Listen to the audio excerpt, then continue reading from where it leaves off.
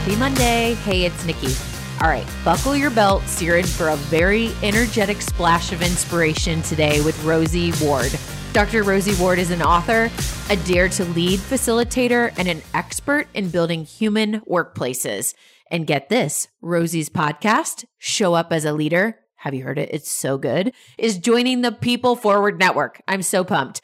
Rosie has a message today that will help us to dive deep in thought and deep inside ourselves to find some new ways to practice excellence in leading. All right, here's Rosie. Imagine if you were trying to run a software program on your computer and it was still running a DOS operating system or Windows XP. How well do you think it would function? Probably not so well.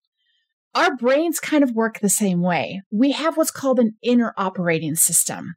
Our inner operating system is our identity, our beliefs, our emotional intelligence, our perceptions, our values. That inner operating system makes up what's called the inner game of leadership.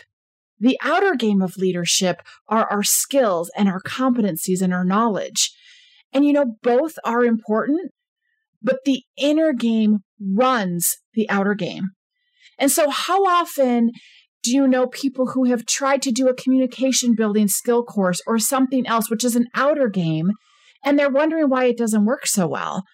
Because it's not layered on top of a well-honed, well-developed, self-aware inner game.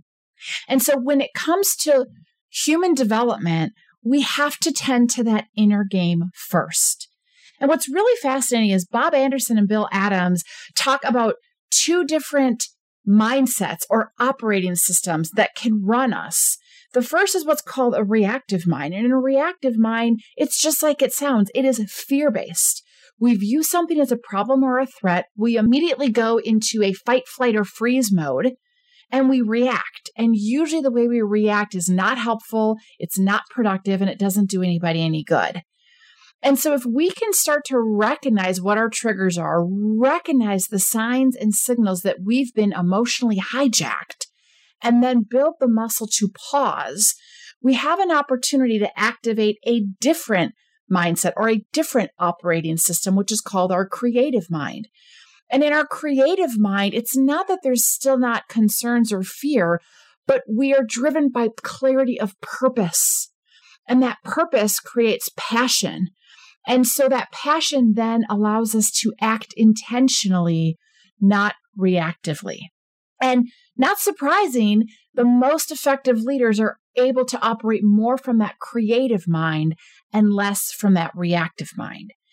And this doesn't happen overnight. There isn't a magic wand where you can just snap your fingers and that inner game is solid. It means we got to get uncomfortable. It means we got to get real. It means we got to get messy.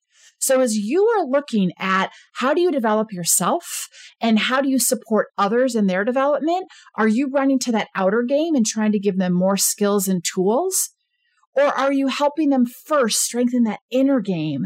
And then once there's a solid inner game, then you can bring in the outer game skills and tools. Most development efforts have it backwards. And so if there's one thing I can impart on you is start looking for opportunities to be more self-aware, recognize when you are triggered, when you are emotionally hijacked, and then hone your muscle to pause just a few seconds before you act. Is there something else that could be going on? Do I really want to send that email right now? Take a few deep breaths. We have to stop being so reactive, and we've got to be more creative or more intentional.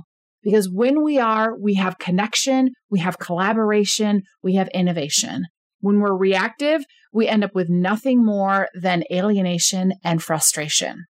So start checking your inner operating system, start tending to it, and upgrade that inner operating system so that all of the wonderful knowledge and skills that you have at your disposal, that you've learned, that you're digging into, have a better chance of sticking, being effective, and being sustainable.